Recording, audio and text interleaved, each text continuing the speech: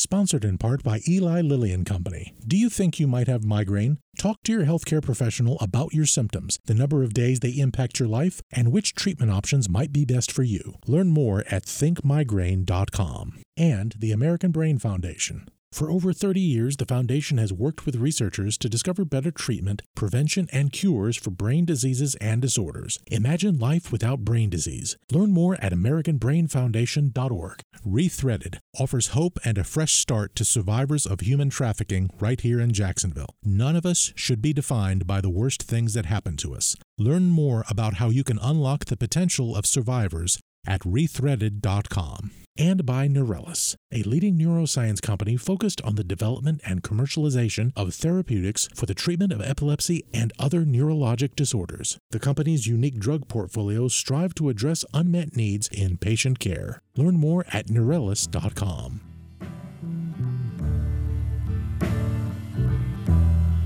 Nights in white satin. Hi, I'm Dr. Joe Servin, a practicing neurologist and professor of healthcare science. This is What's Health Got to Do with It, which looks at where and how healthcare intersects with your life, helping you get the medical answers you want. Coming up, we devote the entire show to the healthcare of sleep. But first, let me take you back to a specific time and place. Bossier City, Louisiana, early 1970s. It's 3 a.m., and I'm a young teen boy throwing papers for his family's paper route. And literally, these songs come on crackling over AM radio in the humid, lonely morning. There's no one else outside, just you, the moon, and the radio. It was magic. When I listen to these songs, they take me back to a simpler place and time, despite the enchantment of those moments. Truth be told, that paper route left me incredibly sleep deprived. A lot has happened to our understanding of sleep since then, and we explore the science of slumber on today's show. Joining us is Eti Ben-Simon. She is a neuroscientist in the Center for Human Sleep Science at the University of California, Berkeley. She received her PhD in neuroscience from Tel Aviv University in Israel and has been fascinated with the science of sleep ever since. Eti's work explores the social and emotional consequences of sleep loss on the human brain and body. Using functional MRI and electrical brain recordings, she examines the neural processes that underlie emotional and social dysregulation following lack of sleep and the restoration of these processes after a restful night of sleep. Dr. Ben-Simon, welcome to our show. Great to be here, Joe, and sorry for all your sleep loss. I feel sympathetic. Well, I went into the wrong profession as a doctor to get it fixed, but you're going to help us out today, so I appreciate it. But you know where I'm coming from at least. Oh yeah, I feel you. I'm a night owl, and every morning waking up for school was torture. It's very hard. And we're going to explore some of that. So, I guess to get us started, Dr. Ben-Simon, can you give us a sense of how important is sleep for overall health and cognitive function, and how has your research helped to show its importance? Well, sleep influences every physiological system we studied to date and every functional circuit we looked into within the brain. It's when you disrupt sleep, it's almost like creating a physiological earthquake. Everything is shooken up, everything is disrupted, and everything comes back to normal when sleep is restored. So when we look across large-scale studies, we see that people who routinely get insufficient sleep, so it's either just not getting enough sleep or having their sleep disrupted, are more likely to suffer from depression and anxiety. They have greater risks to develop cardiovascular disease like having heart attacks or strokes, and also metabolic disorders like developing diabetes and glucose intolerance, not being able to process sugar in their blood, and also later in life suffer from dementia. So really a host of diseases that we know are prevalent in modern societies are all linked to insufficient sleep. You can also see these effects in smaller scales when you just take people into the lab, like we do. You don't let them sleep for just one night, or even partially let them sleep for that night. You already see these effects starting to unfold. You start seeing the decrease in the ability to regulate sugar. You start seeing the change in how they eat. You start seeing the changes in their mood, the changes in blood pressure. So all of these are just coming on so quickly. So you can imagine that if sleep loss is chronic, how they would accumulate into a full-blown disease. This makes so much sense when you think about it, in terms of just how people without sleep really can get sick. How important is sleep for your ability to memorize or to kind of work cognitively? How does that play a role? Yeah, that's a great question. Actually, one of the first things we started seeing when sleep research kind of evolved was the impact of sleep on learning and memory. When you deprive people of sleep, you immediately see that their attention, their ability to pay attention, their focus is impaired, and also their ability to learn. So what they do in these studies is they give you a list of words, you have to memorize them, and then half of the group would get a chance to sleep and half would stay awake. And what you see is a dramatic difference between how many words the people can remember after either staying awake or staying asleep. And if they were able to sleep, they would remember usually more than double the amount of the words relative to people who were not allowed to sleep. And you can also do this with a nap, just taking away a nap or giving a nap after learning. You see that this nap helps solidify some of the new information into memory. So sleep is very critical if we want to create new information. Wow. There is an epidemic everywhere about loneliness and where everyone has this feeling as though we are reporting more loneliness than ever before. And your lab has explored the connection between sleep, loneliness, and asocial behavior. Can you tell us about that? Because I find that fascinating. Yeah, it's really kind of in the forefront of what we do now in sleep research is trying to expand what we know about sleep affecting the individual into the immediate circle surrounding us. So our interactions with other people and other people, how they interact with us. And what we know is that people who report feeling lonely, and we have to emphasize here that loneliness is a subjective feeling. It has to do with how subjectively you feel connected, you feel you can trust the people around you. It's less about how many people are actually around you. So this subjective sense of loneliness, what scientists have noticed is that people who report feeling lonely also report having disrupted sleep. So they're less able to get good quality sleep. They wake up more often. They don't feel as refreshed from their sleep.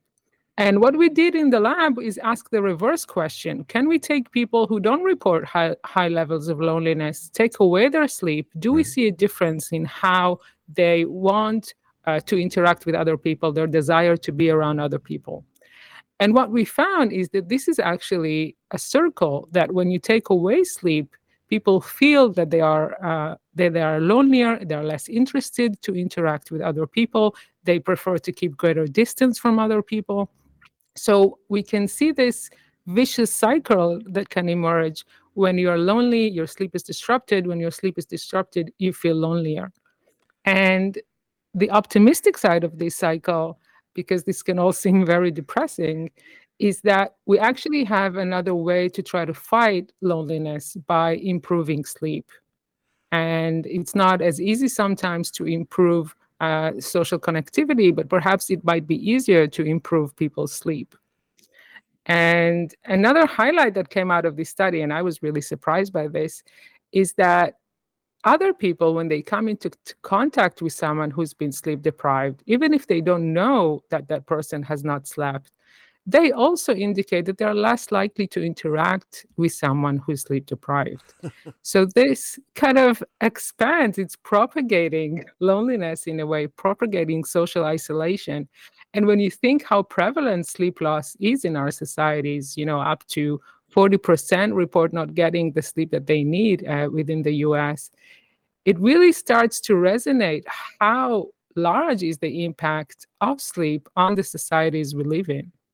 That is absolutely fascinating because a part of me, I get it because I know that when I am tired, the last thing that I want to do is be interacting with somebody. But I never thought of that sleep connection with others. That's incredible. And we've also talked a little bit. I mean, we've discovered a little bit of the mechanism when we were scanning people after sleep deprivation and looking at their brain activity. What we found is that regions of the brain that typically help us think about other people, what they might need, what are they like, are they different from us? We have a network of regions in the brain that's very activated when we do these kind of activities. And what we found is that without sleep, with just one night of sleep loss, this activity, this network in the brain is just reduced significantly. So sleep loss takes away our ability to really think about other people, to try and put ourselves in other people's shoes, so to speak. So when you lose that ability, perhaps it's also easier in a way to just not consider other people. And indeed, what we found is that when people don't get enough sleep, they're less likely to be helpful to others. They're less likely to help someone carry their grocery bags, for instance. So we start seeing that it's not just not wanting to be around other people, it's also just mentally not being able to take up that space of other people within your own world. That is amazing. And what a different lens to view some of the societal issues through that. Yeah. Let me ask you this. One of the things that I always struggle with is it seems like sleep deprivation means something different to different people. I've had people who tell me, and with other physicians, I only need 4 hours of sleep and I'm good. I've met someone else who will tell me if I don't have a full 8 hours of sleep, I can't function. What is sleep? Is there an absolute sleep deprivation, or does it vary to the individual? It varies a lot, and it varies in a couple of dimensions. First of all, how much sleep people need. So their own innate sleep need can vary anywhere between 7 to 10 hours a night, but also when they need it, which is a different kind of parallel dimension. Some people would prefer to go to sleep early and wake up early, and some people would prefer to go to sleep late and wake up late. And these two kind of open up a 2x2 metrics, if you'd like, that you can be someone who wants long sleep but wants it earlier in the day. You can be someone who wants short sleep and wants it later in the day. There's just different genetics that determine how much sleep we need and when we need it. And I think it's not always easy to know exactly where you fall within the spectrum. And one of the ways that you can try to figure it out is when you have a vacation, when you don't have any obligation in the morning, try not to use an alarm. Try to go to sleep as soon as you feel tired. And after a few days of perhaps catching up on sleep, you'll start to notice your own natural rhythm. Oh. And even if it's not something you can always stick to because of different obligations, just knowing how much sleep you need and when you need it gives you something to negotiate with, give you a sense of your own sleep. And one thing I think to get rid of in this sense is any sense of shame. Why can't I survive on 5 hours or 6 hours? Or why can't I be a person that wakes up at 7 a.m.?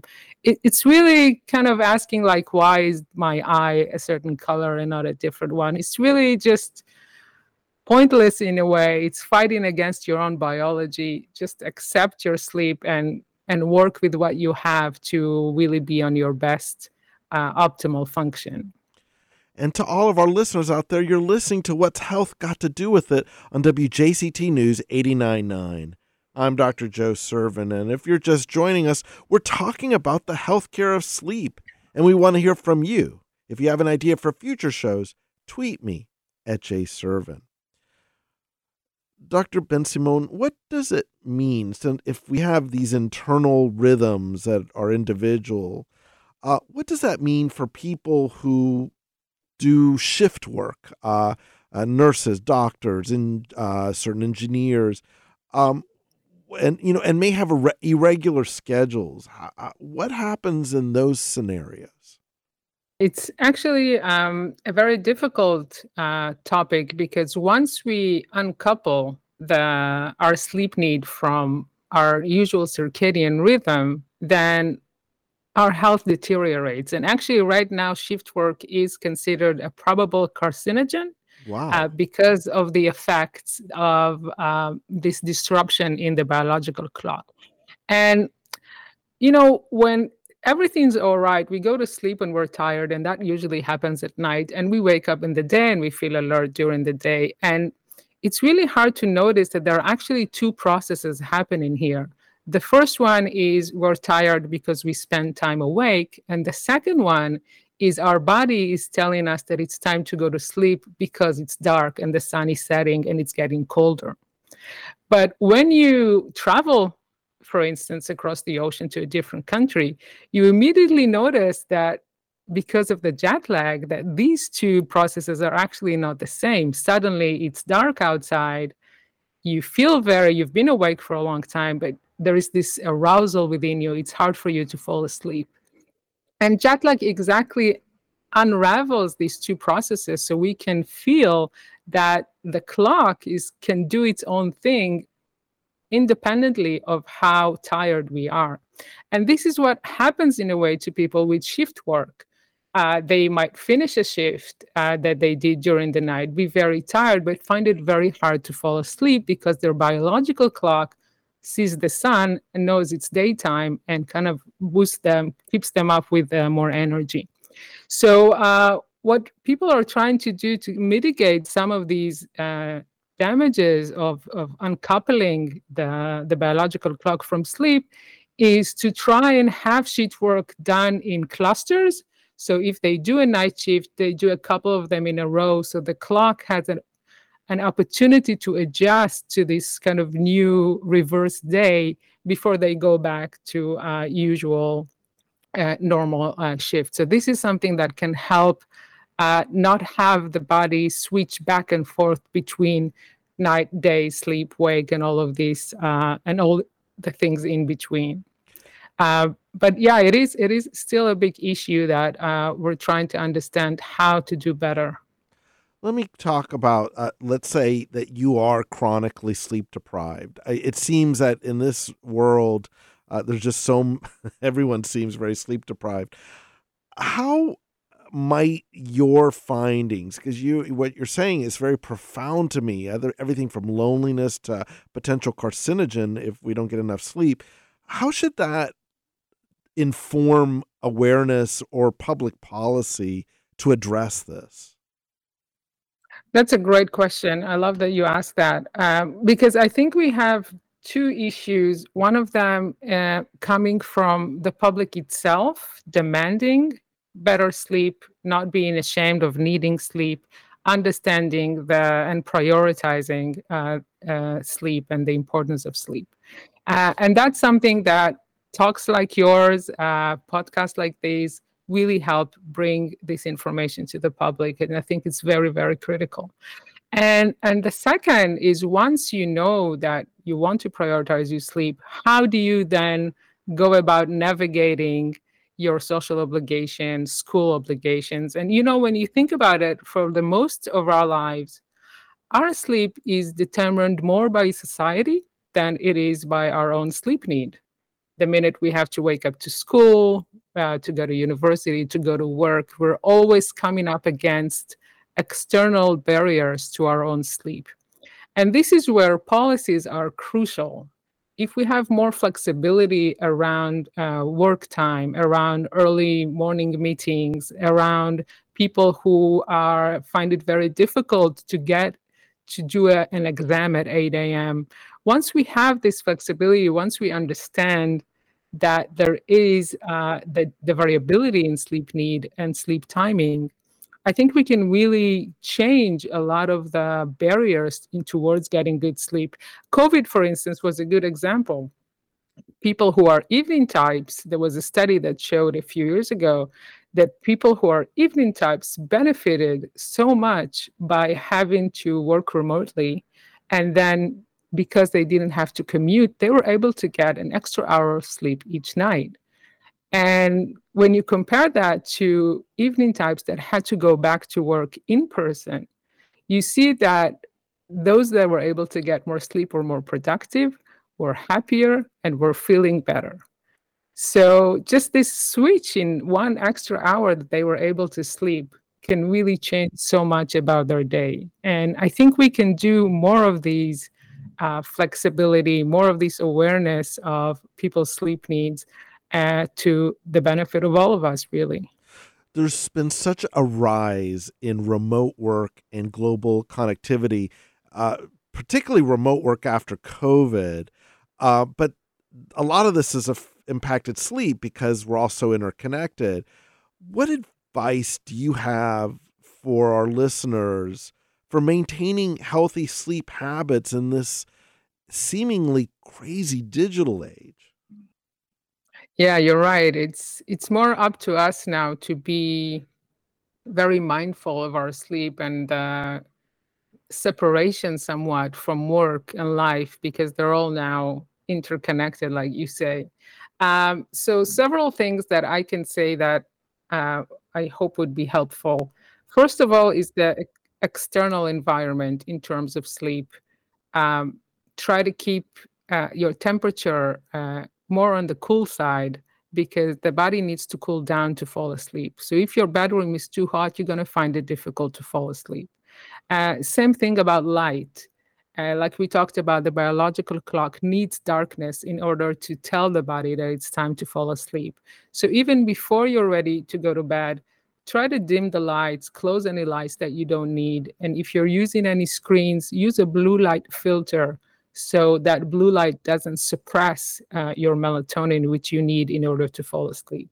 So that's in terms of the external environment. In terms of psychological, more like the internal environment, stress is an enemy of sleep. And this is, I think, one of the major issues with being always digitally connected. It's very arousing, especially if you get some negative comment, or if you don't get a comment that you wanted to get. If being on social media or being always connected makes you feel aroused, then let it go about an hour before bed. Give your body and your mind time to relax and calm down before sleep. We kind of do it naturally with children. We have a routine around sleep, and we let it go when we're adults. And I think as adults, we actually need it even more because our lives are so hectic. So set aside a time before bed where you're just doing something relaxing, reading, taking a bath, watching something that's not too stressful. And then the body will in itself come into this sleep mode. Dr. Ben-Simon, I'm going to let that be our last word. I think you've given us so much to think about here. This has been absolutely terrific. I want to thank you so much for joining us today. Thank you so much for having me. We've been talking to Dr. Eti Ben-Simon. She's a neuroscientist in the Center for Human Sleep Science at the University of California, Berkeley, and she's been talking to us about the importance of sleep. Up next, a local sleep doctor helps answer your questions about sleep disorders. We'll be right back.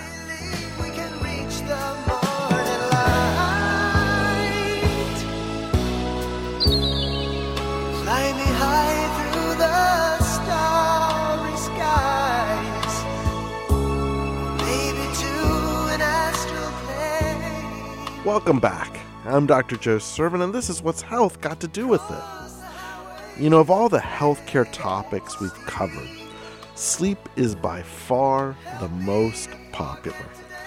As so many of us have questions regarding sleep, So we asked a sleep doctor to join us in studio to help unravel the science behind a good night's rest.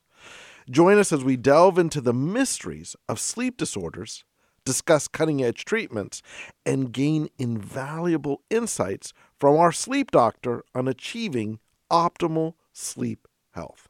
Joining us today is Dr. Dennis Soresso. He's a board-certified sleep medicine specialist, helping patients sleep well consistently at the Florida Sleep Solutions of Jacksonville. Here in Jacksonville, Florida, Dr. Soresso, welcome to our program.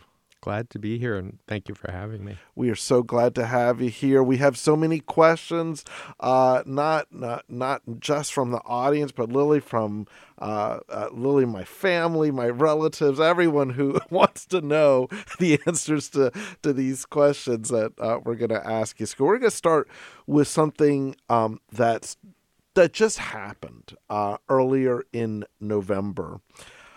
Daylight savings time just occurred, and that has become such a controversy because so many of us are just sick of it. In fact, last time I looked, the national polls show no one wants to be doing this anymore. So I guess the first question is, how does daylight savings time impact sleep, and what are the tips on each side of it? Daylight savings is a problem. My wife and I talk about it all the time.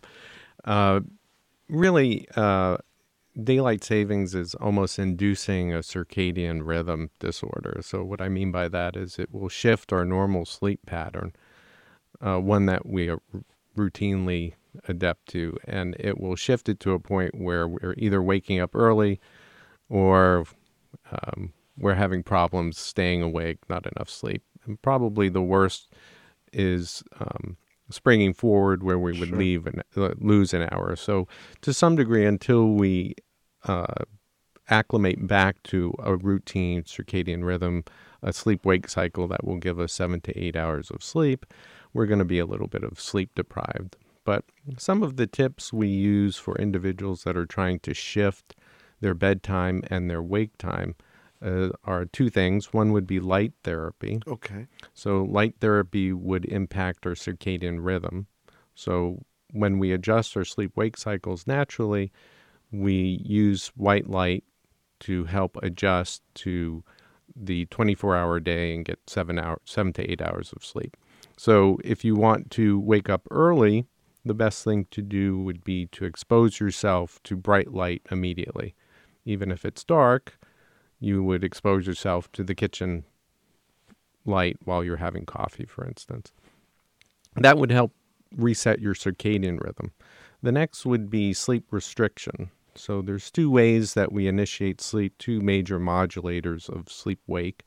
The first is the circadian rhythm that we spoke about. Okay. The other one would be the homeostatic modality. What does that mean? So homeostatic means that there are other pressures that that subject us to sleep or pressure us to sleep. So for instance, all of us have stayed up at night, and although in the morning our circadian rhythm wants us to stay awake, if you stay up a full night, you immediately want to go to sleep in the morning when white light should be telling you to stay awake. That would be the homeostatic pressure to sleep. I see. In which case we can use sleep restriction. So sleep restriction means that you mildly sleep deprive yourself. If you're used to getting 7 hours of sleep at night, then only get 6. Mm-hmm. And that will help you establish an earlier bedtime. And in that way, if you want to go to bed earlier, you can sleep deprive yourself a little bit at night so that you will initiate sleep earlier. So some simple solutions for that part.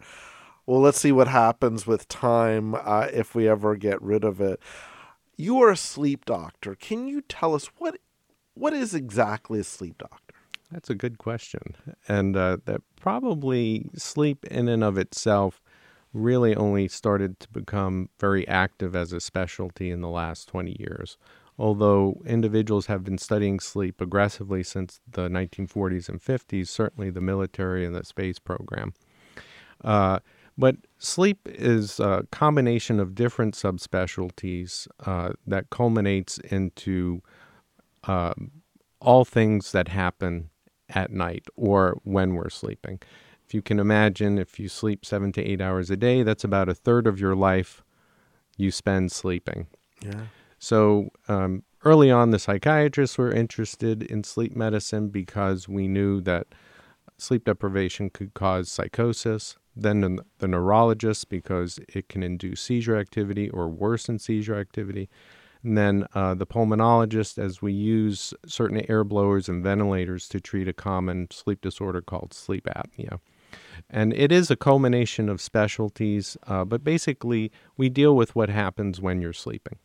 It makes perfect sense. So you just mentioned a few things that can happen that go wrong in your sleep. What is the most common condition that someone like you sees? So typically on an outpatient basis in the Western world, sleep apnea is one of the more common sleep disorders that we see. Okay. So sleep apnea means that you stop breathing when you sleep. Mm. There are some different ways that this can happen. The most common way this can happen is obstructive, which means that the floppy area of your upper airway, mostly where your tongue meets your larynx or your Adam's apple, tends to collapse at night. Right. That happens many times in adults, typically past the age of 40. Many of us are prone to that, but it can be just as common in children as well. However, in children, it's most likely due to enlarged tonsils and adenoids. One of the things that I hear a lot about from almost everyone is that we are so wired, both figuratively and sometimes literally, with the amount of devices, whether it's an Apple Watch or it's the clock in the room, the computer, whatever. There's someone joked that sometimes you walk into a bedroom and it looks like the cockpit of a 747 with how decked out it is.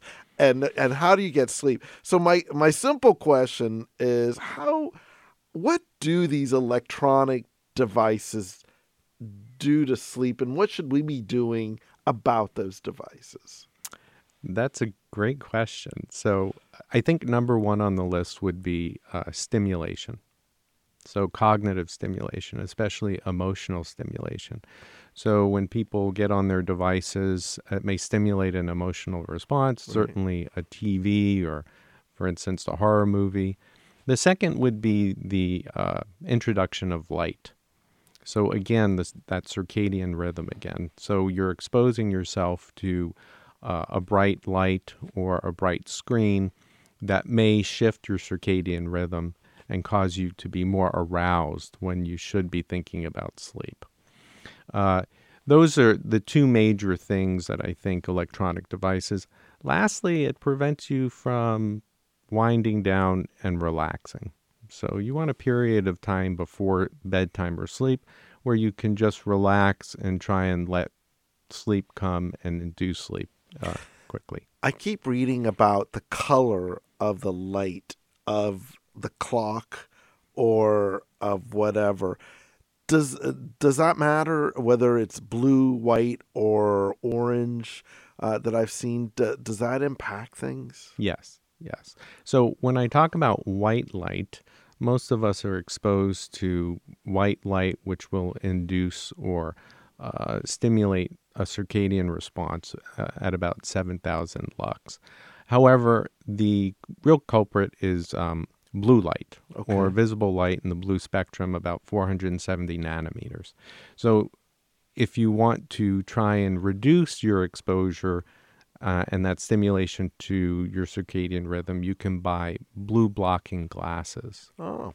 So in fact, when we try and treat circadian rhythm disorders in individuals that are trying to offset that circadian response, but they have to work or commute, we ask them to wear glasses that will block blue light.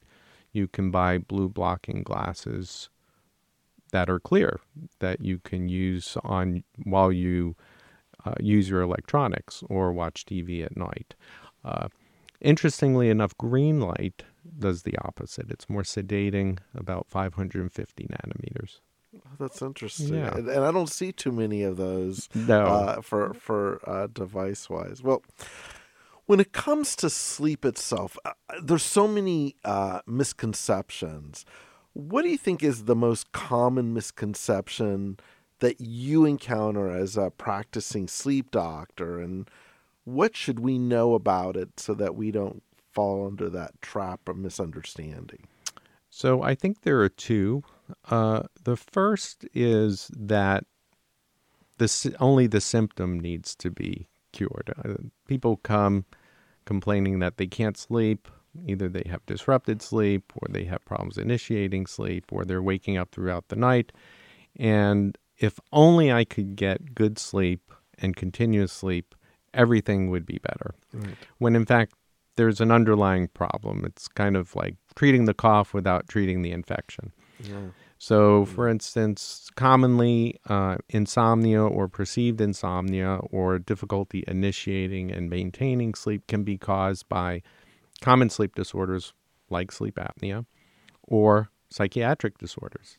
Mood disorder, for instance, major depression, generalized anxiety can cause difficulty initiating and maintaining sleep. Without treating the underlying problem, it's very difficult to treat the symptom. Second, I think, would be not only individuals that come in feeling that only the symptom needs to be addressed, but they just need more sleep. They may have a perception of sleepiness during the day. I'm just not getting enough sleep at night. I'm going to spend more time in bed. So on Saturdays, days off, holidays, they'll end up spending 10, 11 hours in bed. They'll nap all throughout the day. And they don't get quality sleep, which is important. It's really not quantity, it's actually quality. And what does quality sleep mean? So quality sleep, there are 3 stages of sleep. Sure. 1, 2, and 3, 3 being the deepest. And then dream sleep, or REM, rapid eye movement sleep. We need deep sleep and rapid eye movement sleep. Okay. Unfortunately, with many sleep disorders, people get very light sleep. They may only stay in stages 1 and 2, and that leaves them tired during the daytime or fatigued. They're not getting anxiety relief, so to speak, with dream sleep. And unfortunately, they can also get something called sleep state misperception, which means, Doc, I've been in bed for 10 hours and I didn't sleep a wink. Yep. But in fact, when they come into the sleep lab, yes, you're sleeping. It's just very light sleep. So people have this awareness that they're still awake, or they're aware of things around them. They're easily aroused. I love that. That makes so much sense the way you're explaining that. One thing I hear a lot about is age. I see like kids. Some I know, like the very young ones have a certain need for sleep and naps. Yet in older adults, they sometimes also seem to also be sleep with naps as well. How does age impact all of our needs, if you will? So sleep through the ages, probably one of the best things that came to light over the past 10 to 15 years are the differences in sleep between children, teens, and adults. Children, for instance, young adults or teens up to the age of 25 can require up to 10 and a half hours of sleep in a 24-hour period. They also shift their circadian rhythm. So as when they're young, they might go to bed at 8:30 in the evening and wake up at 6. Once puberty hits, they kind of want to go to sleep between 11 at night and 1 in the morning and stay up and get up at around 9 or 10 in the morning. And our scholastic system doesn't allow for that. That can persist for some people throughout the years. Then as adults, we tend to like 10 in the evening, 10 p.m. bedtime, wake time of about 6 a.m., about 8 hours of sleep. We may or may not nap during the day. That typically will persist even into older ages, although we see mostly in the geriatric population that they become more sedentary. So they'll nap more because they have the opportunity. They may perceive that they're tired or fatigued more, but they're not sleepy. So given the opportunity to sleep, they may not, but yet they may perceive more fatigue or loss of energy. I see. How does sleep and mental health connect? You brought this up when you said some psychiatrists were interested in this. How does sleep and mental health, which is, we see so much anxiety, depression these days, what's the relationship? So this can very much be a vicious cycle. So mood disorders or any type of psychiatric disorder can disrupt sleep. It can cause a reduction in sleep by quantity and quality. This will then drive the mood disorder and the anxiety or the anxiety. People will get more depressed or they'll become more anxious because they're not getting enough sleep. They're sleep deprived. Or if you put someone in a situation where they're getting poor sleep or less sleep, that can induce psychiatric disorder. That can induce major depression, anxiety, a feeling of restlessness. In fact, if you keep someone awake enough, they will start hallucinating and have psychosis, and many will seize. They will have seizure disorder. Understood. One other area that comes up a lot has to do with things that we drink, and I'm going to go right to alcohol. I know many, a relative, and I'm not going to name names today, that talks about a little glass of sherry, a little brandy, a little glass of red wine. What does alcohol do with regards to sleep? So there are many ways that alcohol can impact sleep. More commonly, it will disrupt sleep. So we use it many times as a sedative. It's usually one of the first things that people with chronic insomnia will use to induce sleep. Many over-the-counter preparations have a little bit of alcohol in them. It's sedating. It will bring upon non-REM sleep or stages 1, 2, and 3. However, later in the evening, as the alcohol levels peter off, it will disrupt sleep. You'll get kind of a short-term withdrawal symptom from alcohol, certainly with chronic drinkers, individuals who drink routinely in the evening. However, most importantly in adults, alcohol is a very potent muscle relaxant. So individuals who may have the tendency to lightly snore or not snore at all, their upper airway will relax even more. So as we sleep, all of our muscles relax. Most importantly, in REM sleep, we get something called REM atonia, which means most of our muscles, apart from our diaphragm, will become very flaccid. And that's the brain's way of keeping you from acting out your dreams. Unfortunately, that also means that your upper airway becomes even more floppy.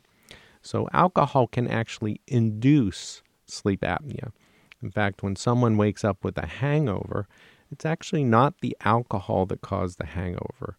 The alcohol will induce sleep-disordered breathing, and that will induce the headache. So the alcohol will cause sleep-disordered breathing, which lowers your oxygen levels, increases your carbon dioxide.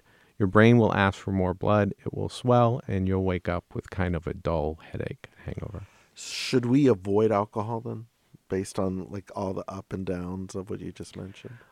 I routinely suggest to patients that maybe they should not drink after 4 p.m.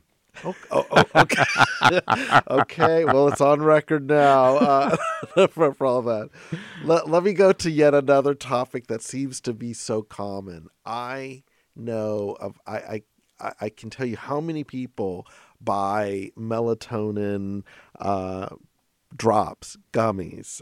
They buy CBD, all under this guise of things to help for sleep that are over the counter, not prescription. If someone needs help before they call someone like you, what is the over the counter choice, gentlest thing that's effective? Because people seem to spend a lot of money on these things. Absolutely. It's become a big industry. prior to the recording, we were talking about tryptophan. Yes. So tryptophan is a protein that can be very sedating. It can be in dairy products and turkey. Valerian root is another one. Melatonin. So anything that we actually buy over the counter is unregulated. So you do have to be careful about the preparation. The FDA doesn't closely look or regulate most products sold over the counter. Things that we take over the counter are really meant as a short-term panacea, right? Take it for maybe a week, a couple of weeks. Everything that has sinus in it means that you probably have the flu or a bad upper respiratory infection, and this will help you get to sleep for the next couple of weeks and then stop. It's really not meant to take long-term. So just addressing melatonin, melatonin is a natural hormone that your body produces that will increase 90 minutes to 2 hours prior to your initial bedtime or when you typically fall off to sleep. So if you are going to take melatonin, it should be for short term, and you should take it about 90 minutes to 2 hours prior to bedtime, prior to when you want to actually fall asleep. If you take it at your bedtime, you'll get sort of a bimodal effect, two different peaks, whereas the melatonin, the natural melatonin, will help facilitate sleep, but then the exogenous melatonin, what you just took, will kind of augment that and then fall off quickly. So you have to kind of be careful with that. There are indications where we will prescribe melatonin for sleep, and that's for individuals that really can't set their circadian rhythm because they're blind to the extent where they cannot see natural light, and also in a disease process called REM sleep behavior disorder, where we're trying to kind of limit the amount of dream sleep they have later on in the evening to reduce their behaviors at night. Can you comment on CBD? That's another huge one that people seem to be gravitating towards for this purpose. Right. There's not much data on that I know of that I can really describe to you.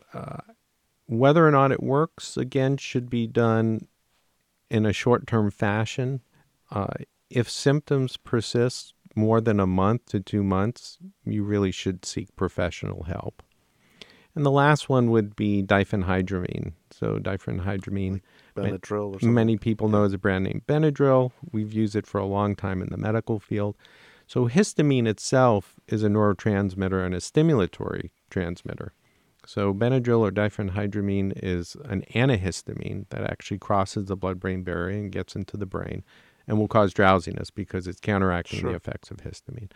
However, the problem is this will actually, in time, backfire because your brain will start upgrading its histamine receptors, and it takes more and more antihistamine to get that same effect.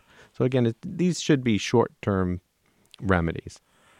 Let me ask you an overall question as because I know we only have a few minutes left, but when should someone see someone like you? When do they say, I need to see a sleep doctor? What's that threshold? I think it's different for everyone.